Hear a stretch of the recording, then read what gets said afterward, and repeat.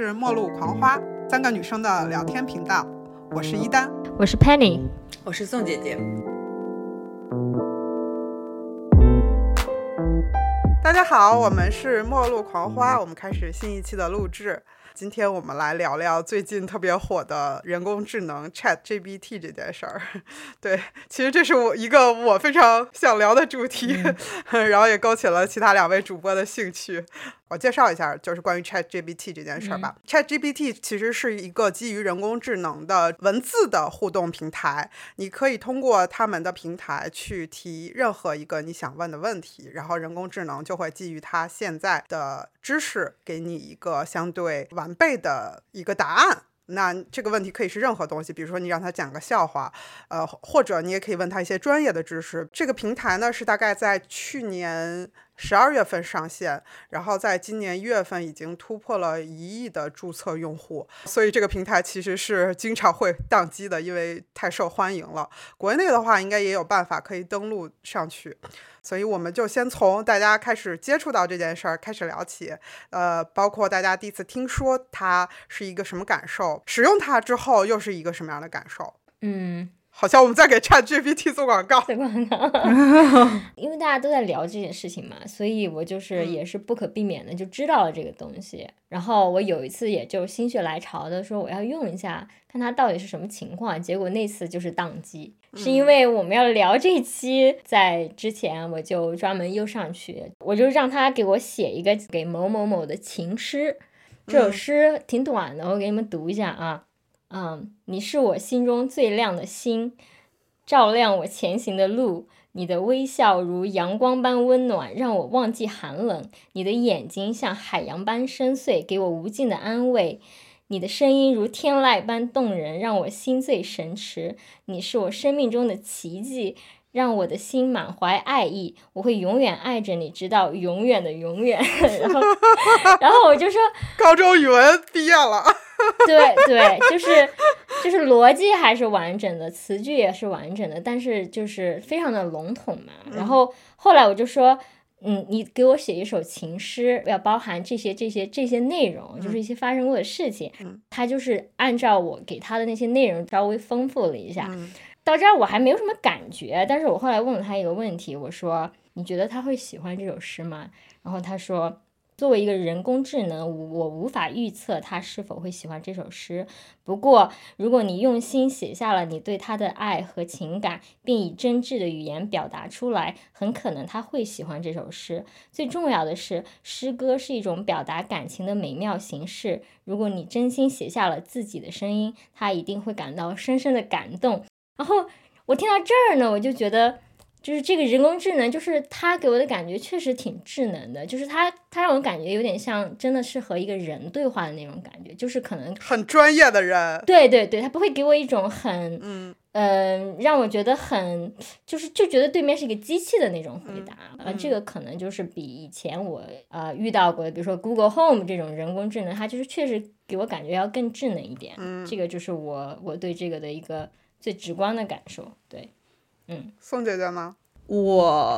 因为我们公司内部其实它是有很多那种讨论的，我没有自己去用，但是我看到很多截图，然后我觉得可能 engineer 的思维就确实跟普通人是挺不一样的，他们想出了很多奇奇怪怪的方法来测试这个东西到底行不行，然后其实他在一些最基础的问题上还是会出问题的。比如说我们公司内部有个人问他说如果你有一笔钱，它先减少了10%，后又增加了10%，它跟原来是一样的吗？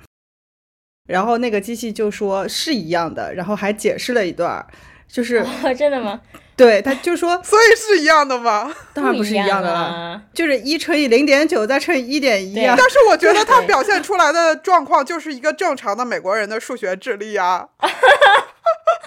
但是当时给我的感觉其实是他用了一切的方法让他 sounds reasonable，就让他看起来像是你在跟一个人对话，他不管给你一个什么样的结论，他都会给你一堆解释，然后如果你不真的了解这个问题，你会非常容易被说服，因为你觉得他把他的结论和他给你的理由就是强行用一些词把它联系在一起了，然后听起来也非常像一个人平时跟你说话的时候会说的东西。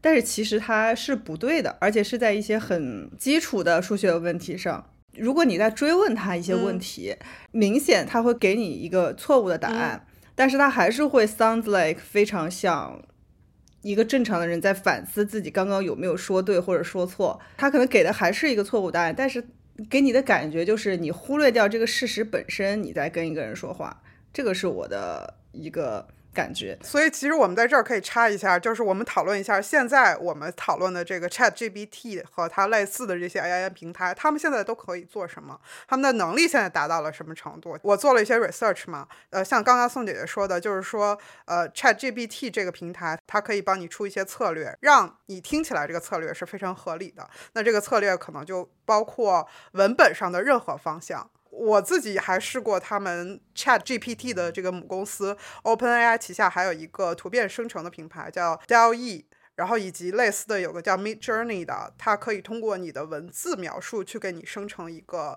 手绘作品或者是一个图片，就是 digital arts，然后有自动生成音乐的这种 AI 音乐网站，然后另外我知道有那种可以自动生成视频，生成 PPT。现在目前的情况都是我们通过文字描述的方式告诉这个 AI 我们想要一个什么东西， AI 相应的给我们一个反馈。至于它反馈的结果现在的水平的话，其实我想说的就是说，你可以让他去写诗，或者是给你做一个设计，写一首歌，这些东西并没有对错，它可能是好坏，但是数学问题是有对错的。那么如果你担心说它会让你失业，那他总得做对吧？他如果做不对的话就毫无意义了。比如说他去做一个跟经济有关的工作，他连这个最基本的都做不好，对吧？那基于这个我就会怀疑说他是不是真的能够用在数理方面的应用。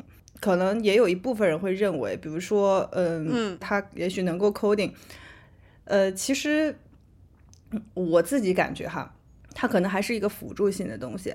就是说可能你接触一个新的语言，你想用一个 library 之类的东西，你不熟悉它，也许你可以问它，你可以比较快的得到，但它是不是你真的想要的东西，或者有没有更好的 option 不一定。也许它能 work， 可能它80%的情况下它都能 work， 但是如果有20%的情况不 work， 你将会花出更多的时间去 debug， 或者是去找它为什么不 work， 会反过来非常的耗时。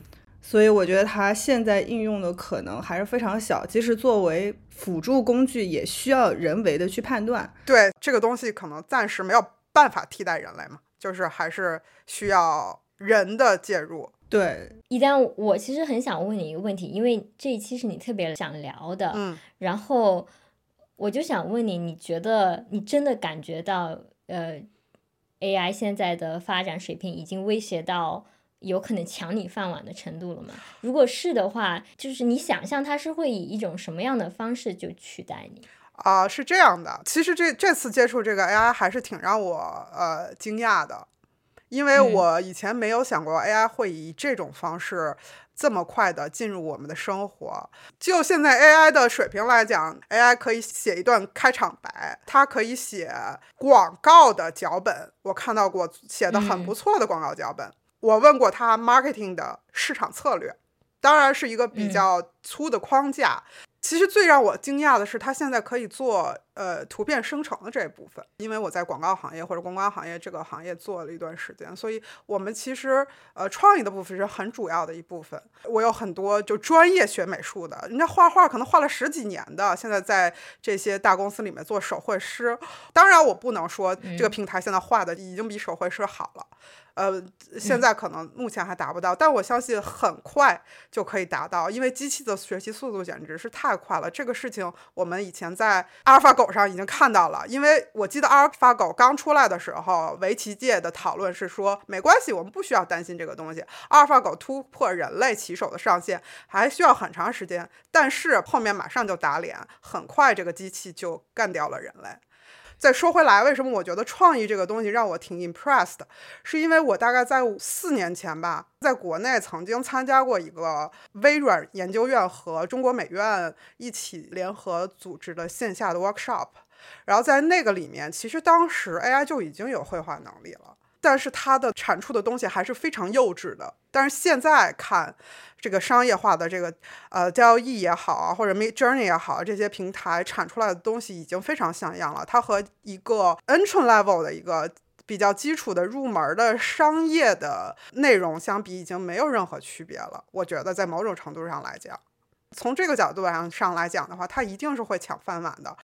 包括宋姐姐刚才说的，说你不能让机器帮你算数，我觉得机器算数真的比人准太多了。机器算数取代人类，一定是最先把人干掉的。这个边有一个问题，其实你不是让它算数，或者说你自己知道你的目的是让它算数，但是这个对于机器而言，跟你直接往机器里面输入一个方程，问它等于什么，这个是有区别的。因为这个平台本身它是自然语言处理，也就是说它要先明白你在问它什么，这跟你直接给它一个公式这显然是不一样的，对吧？就是说他还得判断这是个数学题啊，是写个诗啊，这属于哪一门功课，这个他是需要判断的。理解对，无非就是说这个自然语言处理的技术发展有多迅猛。如果自然语言处理的技术发展的很快，那这个问题是很容易被攻克的，对吗？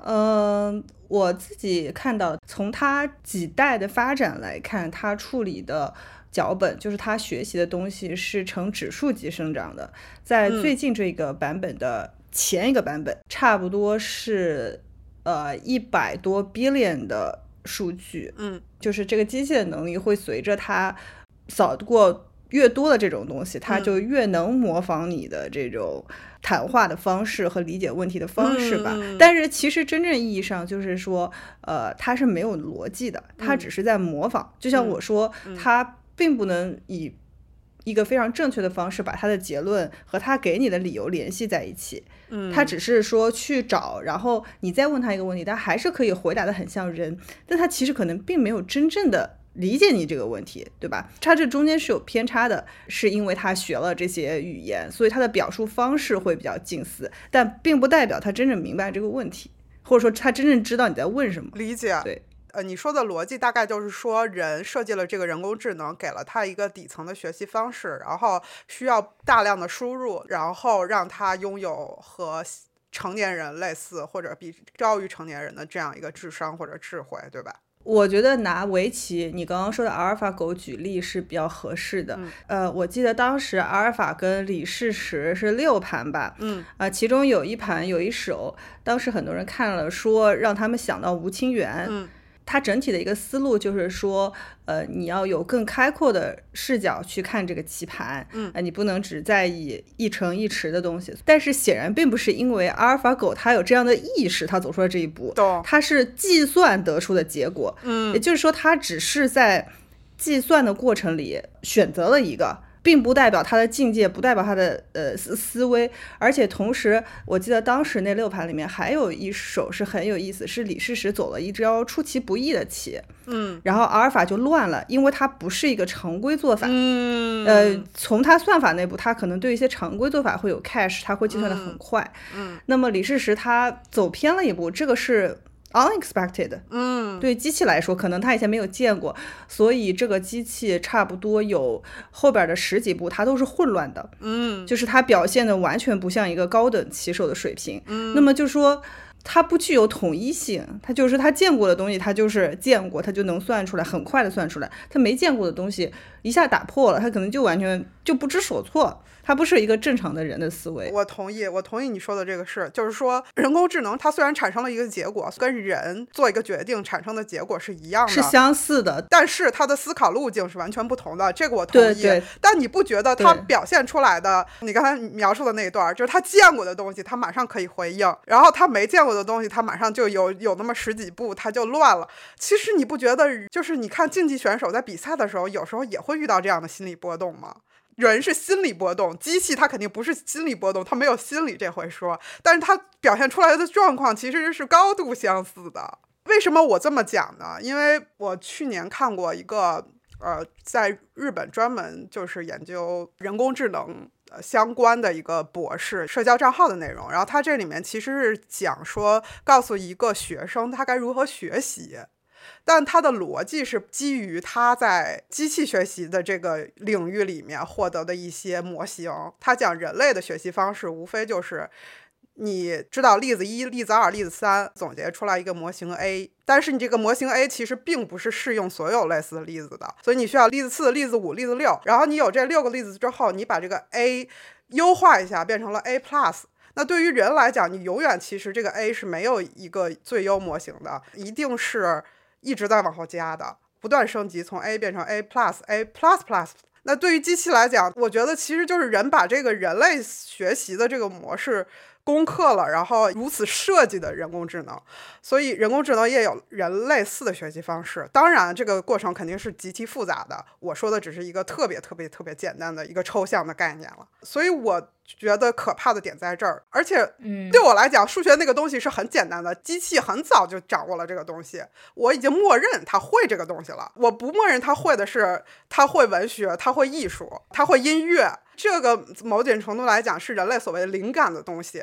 我不默认为机器会这个东西，所以它先从这个点直接就切进来了，就让我觉得非常的难以接受。而且虽然它现在没有这个能力，但是你要知道时间是发展的嘛，很有可能10年之后它就具备一个非常成熟的能力了。从商业上来讲啊，我想啊，就是宋姐说的那个问题，我非常同意。同样是做一个商业作品，对于机器来讲它肯定是没有思考的，对于它来讲它只是一种便利，它就把各种可能性都给你弄出来嘛。但是人在设计的时候它是有思考的，你可能有一个思考逻辑的，但是这个思考逻辑并不是机器不能模仿的。或者说如果只是就一个商业作品来说，它模不模仿也没有任何的关系啊，就是只要他们产出的结果是可以使用的，或者说简单的人为微调，人看一眼觉得这个我们可以过，那大量中间的人工就可以省掉。我丝毫不怀疑他在商用这个领域可以做出一些不错的东西，甚至我想可能以后的很多影视配乐钱也可以省掉。我确实对他能做音乐这个事情感觉怎么讲，这个是让我最不爽的一点。我懂，并不是他的作画我也很不爽。对，这是让我比较不爽的一点，因为确实你会感觉就是人类一些本来能定义你的，或者你认为它的产生机制里面是必须要有人本身因素的这个东西就被取代了。对，而且我觉得基于大部分人类对于艺术作品的判断能力的话，可能以后商用的真的都是完全被这种东西就替代了。对，就是如果你只是要一个 mediocre 一个差不多的中等的或者中上的作品，你确实可以这么做，这个我不怀疑。而且我觉得我们社会里面大多数的东西就是这样的。对，但这就关系到我们的饭碗了。我懂你意思，就是我之前让他写那首诗，在我看来它就是一个微博营销号的水平，但是它就是一个商业的东西。然后你刚才说那些图片，在我看来或许在一些专业搞设计搞创意的人眼里也就是一个微博营销号的水平。对，但是我很理解你说的，说为什么会有担忧说他会抢饭碗，我觉得这个确实是一个非常真实存在的一个威胁了。但对真正的文学和艺术来说，我觉得就中间肯定还有一段很长的距离要走，甚至它有没有可能达到我都是很怀疑的。但是在我们真正的这个世界里面，它即将取代一些劳动力的这个问题马上就要发生的时候，我很理解那种心理，就是那种冲击，它不仅仅是对个人的冲击，还有对整一个社会人类结构这种方面的冲击，我觉得可能是一个迫在眉睫的东西。其实我们可以聊一聊，就是你们觉得它未来可能会在哪些方面会对我们产生影响？我们个人怎么样被这个冲击打到是有很多种方式的，一种就是像一丹你刚才说的很直接的，我的饭碗就被他抢走，对吧？对，失业，这是一种。对，还有一种我觉得对我个人来说，我被他冲击的可能是他对整一个人类的社会结构造成的冲击，造成的动荡就把我卷进去了。当然它造成的一种社会的政治的经济的这种冲击会很有可能就把我卷进去。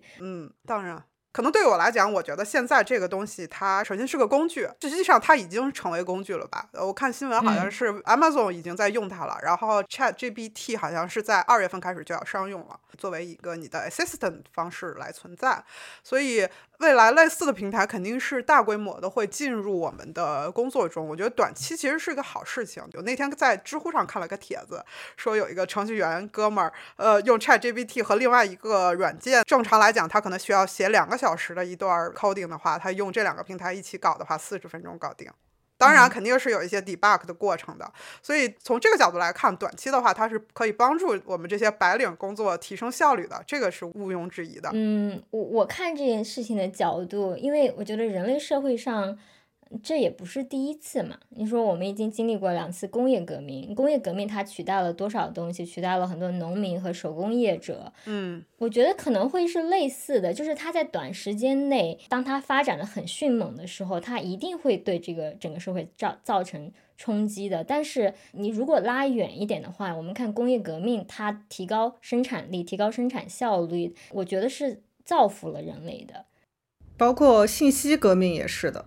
对，就是你获得一个东西的成本变得低了很多。在信息革命到来之前，可能你还需要人去管理图书，你还需要人去对这种东西分门别类，它不是一个多么高深的工作。但是确实它现在这种工作肯定是大大下降了。看起来这是一个趋势嘛，就是我确实不认为它是可逆的。但是它造福人类的这种大趋势肯定是以牺牲一些人为代价的。对，我们就是那些被牺牲的人，或者我。所以我觉得归根结底这是一个什么问题呢？就是你不要成为那个被牺牲的人。对个人来说就是这个问题。就不要成为那一批人。还有就是它的这个比例的问题，之前我不是说嘛，Google 里面有一个专家说的是再一次的革新可能是淘汰掉98%的人嘛。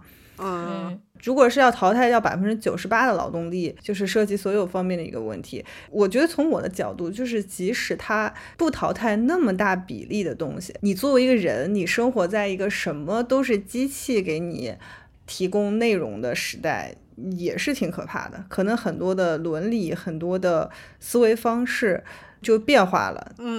基本逻辑就变化了。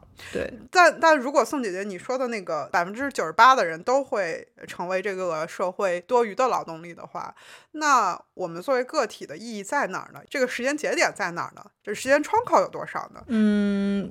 具体的时间我觉得这个很难预测。就像你问我说无人车什么时候能真正投入运行，No one knows 大家都希望明天。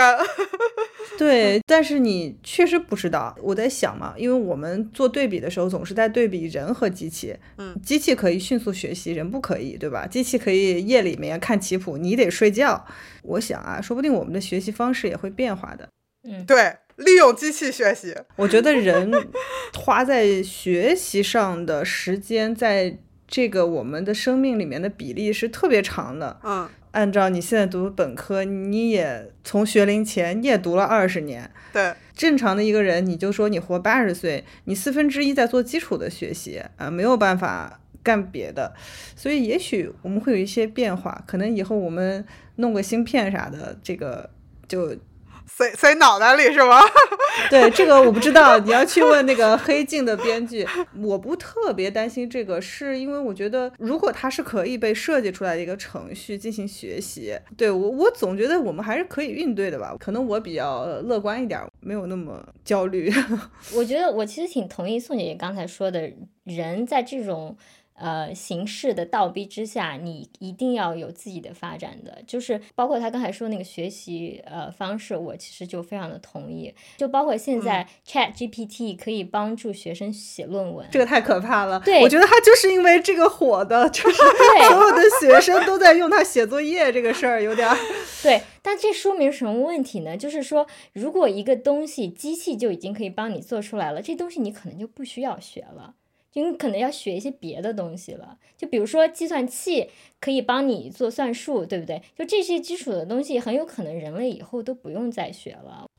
我想说一个点，就是任何一个经过系统培训的那种，比如说你进行博士阶段做学术的基本培训，你做的第一个事情是什么呢？是写一篇综述，就是写你这个领域的你把以前人做的事情全部都先总结一遍，对，这个东西是有大量的 research， 即使有这个现在有网络吧，你也要找啊，你要花挺长的时间去写一个综述，对，但是 ChatGPT 我觉得它在这个方面是极有优势的，当你给它准确的关键字的时候，非常短的时间内可能把所有你需要的跟你这个相关的东西筛选出来，然后你只要做判断就可以了。这个其实不就是我们从原来要去翻书，后来到 Google，然后现在其实它又有一个总结的功能，在此基础上的又有了一个进步。对，可能你读了你就获得了，所以我觉得它对获得信息来说是有很大意义的，提升效率吧。对，是提升效率的。所以其实我们或者是现在社会需要思考的是，教育可能需要改革，在很快的将来就需要一个大的改革。就好像那天我看一个 CNN 的报道，就讲说其实很多高中的语文老师对这个 ChatGPT 是有些怨言的，包括我有看一个应该是一本书的作者吧，关于 ChatGPT 他的一个comment， 就是说他作为一个文字工作者，他觉得如果他是在高中时候遇到 ChatGPT， 他会特别喜欢这个平台，因为他再也不用花1周的时间去做 research。 如果他在上大学的时候，他可能也觉得是个不错的工具，大大提升了他写论文的效率。那他现在作为一个30到40岁的已经成熟的一个作家，他会觉得这个东西对人文字的创造力是有极大的影响的。也就是说，未来的人类可能就不是写，而是更像读，是基于AI 反馈给他的内容进行一个编辑。他的逻辑就是说，你写和你编辑是完全2个不同的概念。也可能是因为分散了，我们不容易发现，其实每个人都在写那种老掉牙的东西，就是食人牙慧的东西。真正的创新和进步是极少的，是极微小的。对，螺旋式上升嘛。说回来，教育需要改革，因为中国是应试教育嘛，可能这方面不是很明显。我知道，就是美国的课堂上，应该高中的数学老师经常会被学生提问说：“我学这个有什么用？”我们3个都学过高数，但是我们在工作里用到完全用不到，对吗？但学它的意义在什么地方呢？你刚刚说的这个问题其实绝对不是通常的老师想要听到学生问的问题。我觉得正常的老师他都不会告诉你，你学习的最终目的只是为了找个工作啊。那当然不相信大家会说所有的教育最后指向的是我要成为一个好的劳动力，所以更多的人会告诉你他是在培养你的思维，就是说教育是为了培养你的这个思维和逻辑能力，对。所以作为 OpenAI 这件事情，就是说以前大家还是认为表达是很重要的，文字作为表达的载体是非常重要的。我想在美国的课堂，因为它本身是一个比较注重交流的社会，语言创作这方面也是非常受重视的。那未来是不是在课堂上高中的语文老师也会面对这样的问题？写作这门课有什么用呢？以后 ChatGPT 就可以帮我写了，他写的比我还好，我永远没办法超过他。包括艺术上也是，现在所有艺术都是有商业这个底子的。也就是说，如果人知道我永远没有办法超过一个 AI 的时候，那我们创造力的这种动力在哪儿呢？就好像我知道我这辈子跑不过汽车，所以我只能跟人比，对吗？我觉得以后的社会会是一个所有 AI 可以做的事情人都可以不用去学，就对人类来说都没有意义。所以呢，你要永远的去追求，去拓宽你人类的那个大脑的边界，去学开车就知道达到一些他做不到的事情。你刚刚说学开车，我突然想说，如果你现在跟一个人说你不用学开车，人工智能能帮你开车，这个不会有任何的争议的，能帮我开车就是一件好事。那为什么我们就默认开车这个技能我们可以不学呢？不会你们还认为你们还要去学开车吧？反正我是不这么认为的，因为你觉得他做的纯粹是一个技术的一个事情，对吧？他跟你的思维，或者说他跟你之所以成为你其实没有关系。我们现在认为的是，如果你不学语文，不学表达了，你就不是你了。也就是说，我们之所以觉得文字啊、表达这些东西我们不能剥掉，因为潜意识里面我们还是觉得说，人类之所以成为人类还是跟这些事情是有关的，可能这一部分是很难剥掉的。那是不是因为 AI 可以做这一部分，我们就把这部分完全放弃掉呢？我觉得不是，我想表达是作为一种技能，你可以不用去学了。但是你如果想要去做，你要去寻找一些你之所以成为人的那种东西，那么你大可以去探索任何的东西。你说我们在大学里面学的那些东西，多少是就真的是想要去寻找你成为人的那个东西呢？我觉得从技能这个角度来说，我是觉得如果 AI 可以帮你做的话，那你可能就真的不需要去做，但是同时它又让你变得更自由了，不是吗？它释放了你技能那个部分，你就可以不用去为了那些东西去做一件事情。我觉得这个不是也是一件挺好的事儿吗？对，但是我觉得这两个东西可能不是完全割裂的，尤其是表达或者是文字能力，它对于你去探索那块新的东西，它是不是你先需要具备的一个技能，还是你可以直接从机器上拿过来用，然后就在这个基础上再去往外？我觉得我们不知道，也许有一天它纯粹变成一个可以拿来用的东西。就像我们现在搜索一个知识，我真的不需要记得秦始皇是哪一年出生的，我就需要用的时候把它拿过来就行了。对，是不是有一天语言系统也能变成这样一个东西，或者文字能力也能变成这样的东西？现在肯定是不行的。我也很难想象有一天一个人从来不读任何书，从一个地方拿过来就拥有高超的文字能力，我觉得很难想象。我懂你意思，但我觉得可能跟我们刚才说的就是教育方式在这种情况下去改变，可能这两者是不冲突的。就是说我们要怎么样的在人工智能更强大的一个社会去寻找到一个教育的一个最优。但现在确实如果人工智能可以帮你写论文那么至少你考核的那个方式你得变，对不对？包括整个教育体系的那个搭建的逻辑可能都要改变。对，我就觉得像你说抓作弊这种事情，它本身就是一个很不合理的事情，不是吗？就是如果你考核的是真正的那些独特的，你根本就不需要去抓作弊。所以我觉得可能就是从这种角度上来看，我觉得就是教育方式包括人类的一些学习方式，然后可以是有变化的。我们肯定考核的不是独特，我们考核的是一个人的 hard working， 甚至我们还考核了一种现在可能不太需要的东西，就是记忆力。但是证明你 hard working 最终指向不就是说你能找个好点的工作吗？能赚多点钱吗？那说明这个社会上需要的大部分的劳动力也就是到这个水平，目前它肯定是一致的。如果以后真的有很多工作 AI 都能做了，我们考核标准肯定会变。又说回我们以前说的那个，就是因为你要成为一个对资本社会有用的人，需要的技能完全就不一样。对，就是需要的东西就不一样，不一定是技能了。同意。或者就是我们都不搞资本了，我们来到了共产主义，生产力非常的发达，每个人每天就唱唱曲儿就可以。也许这也是一个对 who knows。 所以接着宋姐姐这个话题我们可以聊一聊，就是在一个 AI 可以在某种程度上取代大部分人类现在基础工作的一个社会里面，哪些部分是人类独有的和暂时看在比较长的时间段里 AI 没办法取代我们的地方，我们可以聊聊这个。锵锵三人行啊，这个就是不能取代。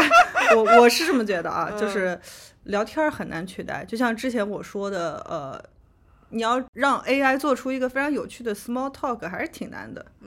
但他现在也不是没有办法模仿的，他现在模仿的其实还不错的。我知道，就是对，我觉得聊天是个综合性的东西，就是你要有知识，你要知道怎么引用，然后你要根据对方的东西做出一个最合适或者最有趣的反应。反正这个方面我觉得人的上限要高很多。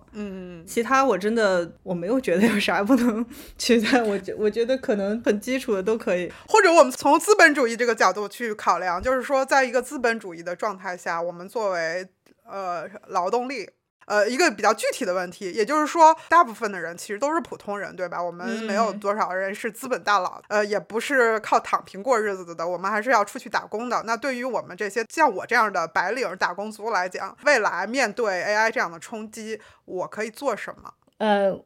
我觉得就是我在考虑说我的工作会不会被 ChatGPT 或者比它更高的 AI 所取代这个问题的时候，我就在回忆我工作中到底做哪些事情，哪些东西我觉得是可以被取代，哪些是不可以的。就包括有一些写代码的部分，我们现在都已经在用 Stack Overflow 了。我觉得 ChatGPT 它对我来说可能就也是一个辅助性的，它可能就是比 Stack Overflow 更高一点的一个东西，它还是我的一个工具，但是我的工作中不能够被它取代的，比如说和人的协同合作的能力，这个是它不可能取代我的。我跟客户的交流，我和我的同事一起做一个项目，就这个跟人之间的那个 dynamic 它是不可以帮我做的。还有一个就是解决一个问题的，它需要你更多的那个思维的能力，它可能目前还达不到，但这个以后它能不能达到我说不准，可能更多的是跟人打交道的那一部分是我不是特别担心的。宋姐姐，你作为程序员来都可以取代，我觉得我的工作没有什么不能取代的。我刚刚在想，就是我觉得是发出指令，也就是说 AI 它自己不会像人一样说我想要做一个东西，我想要把它做成这样做会更好，就是人最高思维的一个体现。因为我们的工作就是这个就是大家对程序员这个行业有很大的误解，就大家觉得程序员就是会写代码就行，其实肯定不是的，会写代码不是程序员的这个核心，至少就是在我们公司肯定不是程序员的核心。最主要的工作肯定是做 design， 以及知道你要做什么，就是确定这个问题的边界在哪里，最原发的最大的一个框架，至于底下的所有东西我觉得都可以，尤其是 implementation wise 的纯写代码的部分，也许有一天真的都可以，而且他写的比你好。相反，我讲白了 product oriented 的，我需要一个相机，这个相机要 add 什么 emoji 这种东西啊，真的就很简单了，它就只是个 feature，这种东西我觉得可能未来会被取代，机器都可以，对，所以总的来说也不需要几个人，就是对啊，所以现在的 AI 人是没有把它赋予任何目的性的，他有极强的能力，但是他不知道他要做什么。我好奇的是说，是人类的恐惧它超过人类，没有赋予它这个意志，是基于 AI 伦理的问题，还是说实际上人不知道怎么做？如果它有了目的性的话，我觉得那确实很恐怖，比较恐可怕是吧？对，我的理解啊，我觉得技术上也很难，但是不知道。但是如果但凡人可以做成这件事，其实人就造物扮演上帝了。对，是的，就是这个点了。对，那种点在我看来就是真的比较虚了。就如果真的能做到那样的程度，我们现在所说的一切，我觉得对都不成立。对，就都要被颠覆。如果真的那一天到来的时候，我就觉得是一个新的族群的产生。就现在我们都说这些 AI， 在我看来，它没有威胁到我，就在于它不能够创造历史。它现在所有拿来用的东西都是我们人类的历史，都是我们人类的基点，但是当它如果有自主性的时候，它就可以去创造它自己的历史了，那个就跟我们人类可以没有关系了。这个时候我会觉得真的很恐怖。对，好吧，希望那天永远不要到来。没事，那咱就解放了。 Really？ 咱要不就解放，要不就死。对，就死了。我觉得都可以接受。我觉得都可以接受，都可以接受，没关系。我觉得我死之前肯定是看不到这一天了，所以我就那不好说的，不好讲的。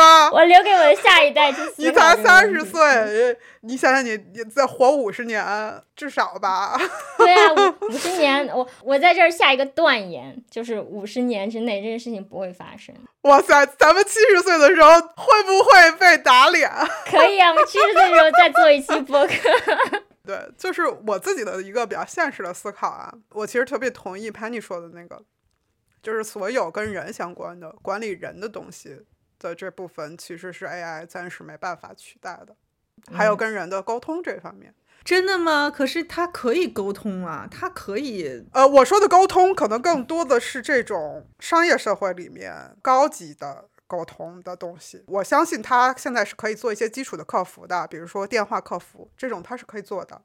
也就是说他现在还是一个助手的级别。我觉得在很长一段的时间他没办法去摸准人的心理，就是为什么要读懂人的心理？如果你只是要达成一个商业交易，我当然知道这中间有潜规则、明规则，有你怎么样去谈 negotiate， 但我就是说，如果所有条件都摆在明面上，还需要读心理吗？就是我给你的方案，我给你的钱，所有东西都是客观的，你能接受就能接受，这就是我这个公司。当所有东西都摊在台面上的时候，它不是更有效率吗？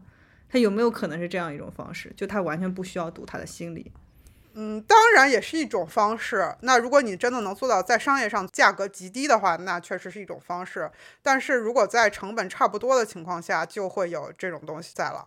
你说的就是说，人做一个决定，他有他的主观因素，然后这个主观因素他不一定能 get 到。对，在现在，对，他 get 不到，而且在没有出现仿生机器人之前，应该都 get 不到。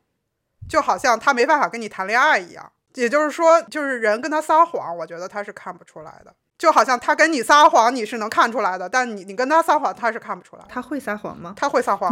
在某种程度上你会认为他是撒谎吗？就是你说的那个，他虽然说错了，他会以一种自圆其说的方式把自己给说圆了，显得自己还挺不错。对，但他不知道他在说谎了。对，他自己当然不知道自己是在说谎，但是很多人不也是这样吗？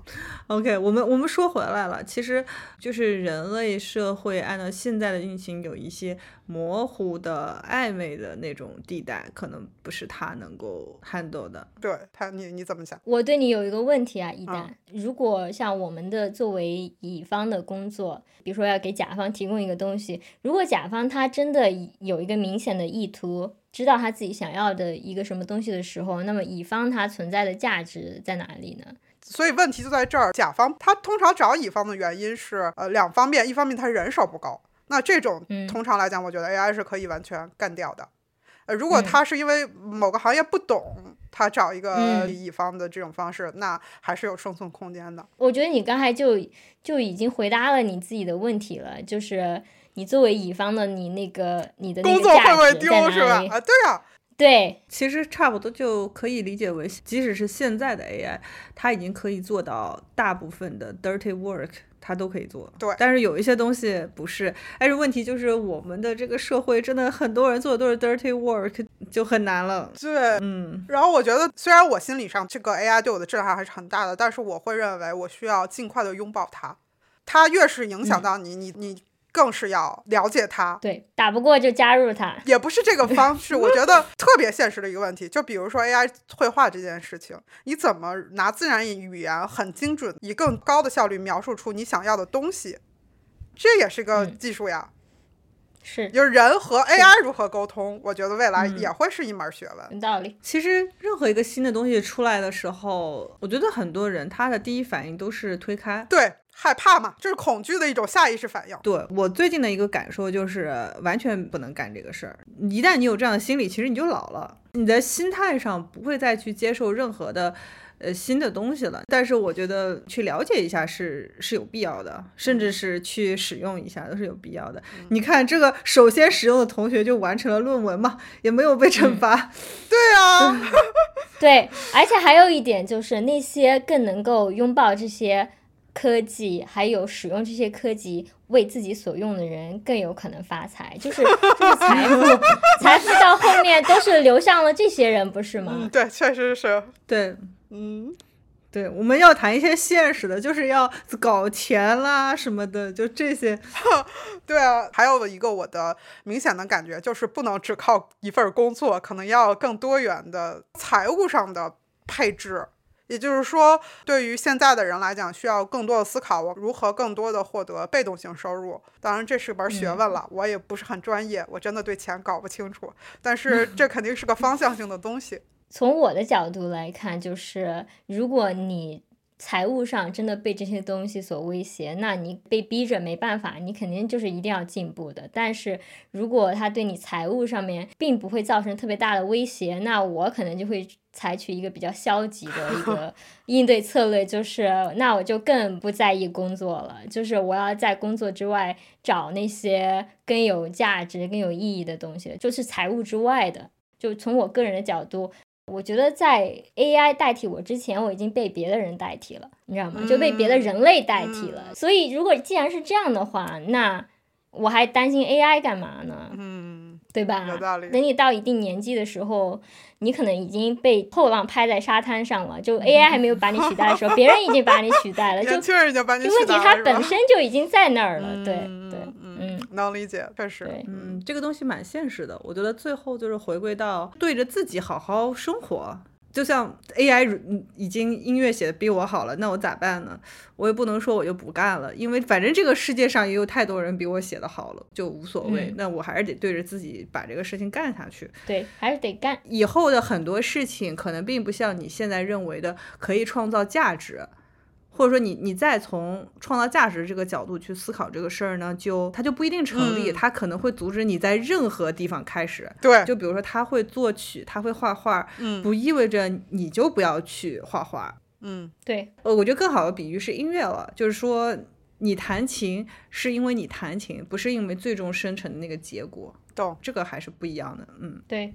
我的一个感觉是说，因为我们现在作为资本主义下面的个体，我们的逻辑就是我们为这个世界创造价值嘛。如果未来我们真的被所谓的 AI 替代的话，我们的劳动力的这个层面已经不需要我们 AI 可以解决的话，那我们人类在某种程度上就从生产者变成了一个消费者。我们现在继续生产者也是消费者，但是如果说我们生产者的这个部分被剥夺了的话，我们更多的在这个资本主义的框架下就只变成一个消费者。那但凡我们没有消费能力，就会被这个社会所抛弃。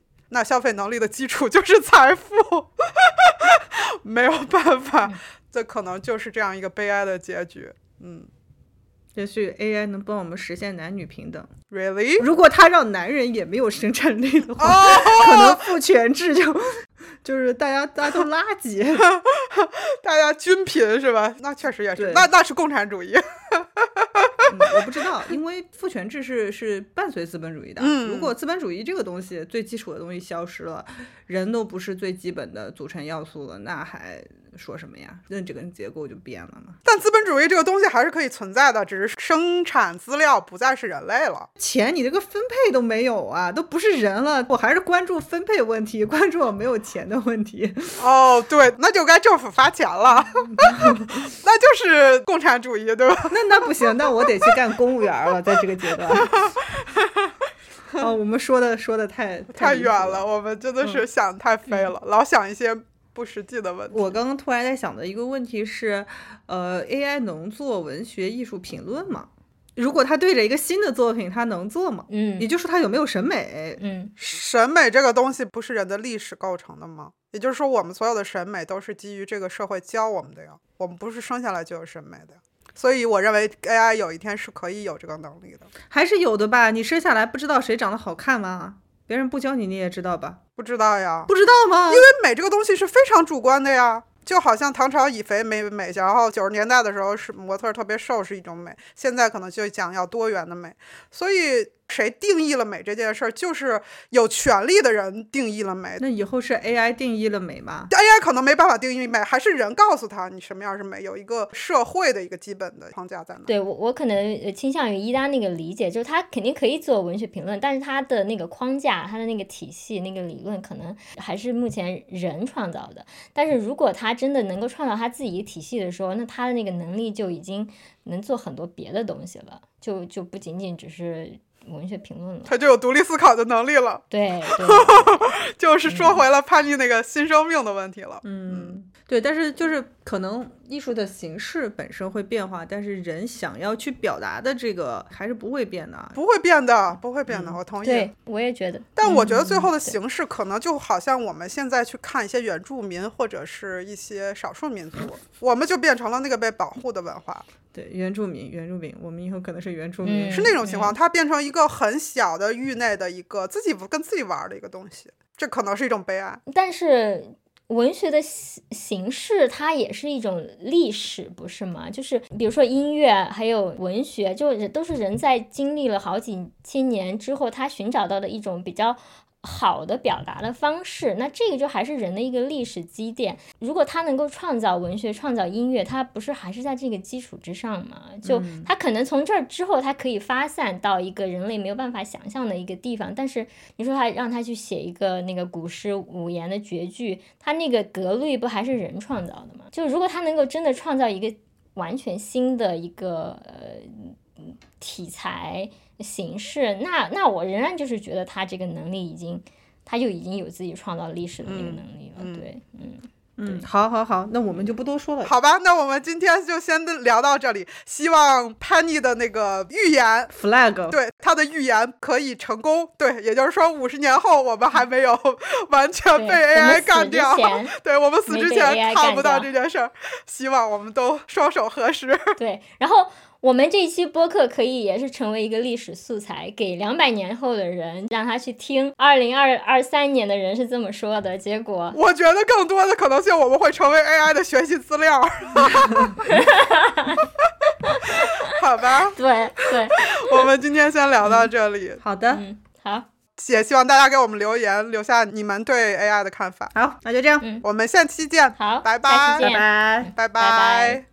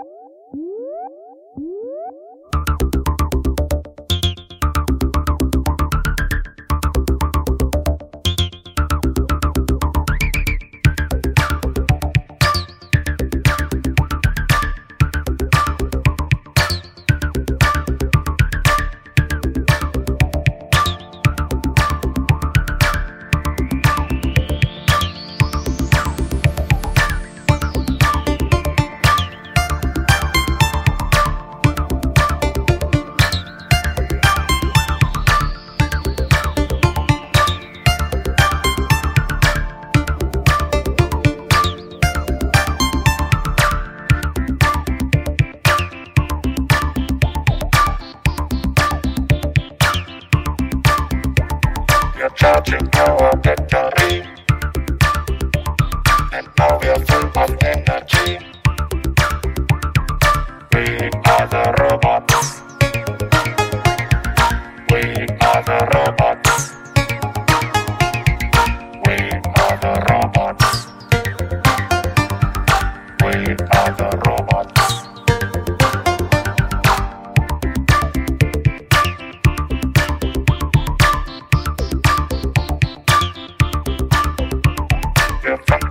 Automatic, and we are dancing mechanic. We are the robots. We are the robots. We are the robots. We are the robots.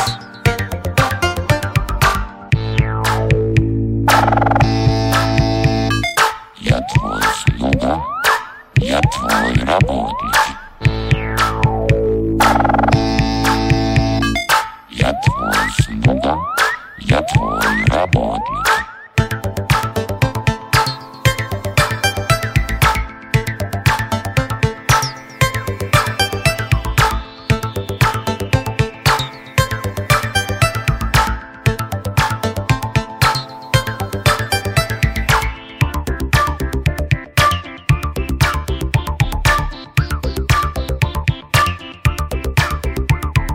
We are programmed just to do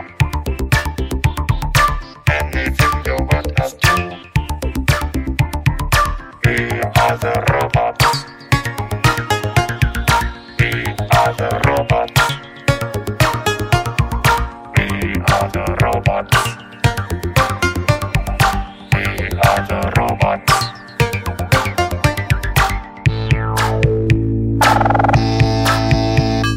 Я твой слуга, я твой работник.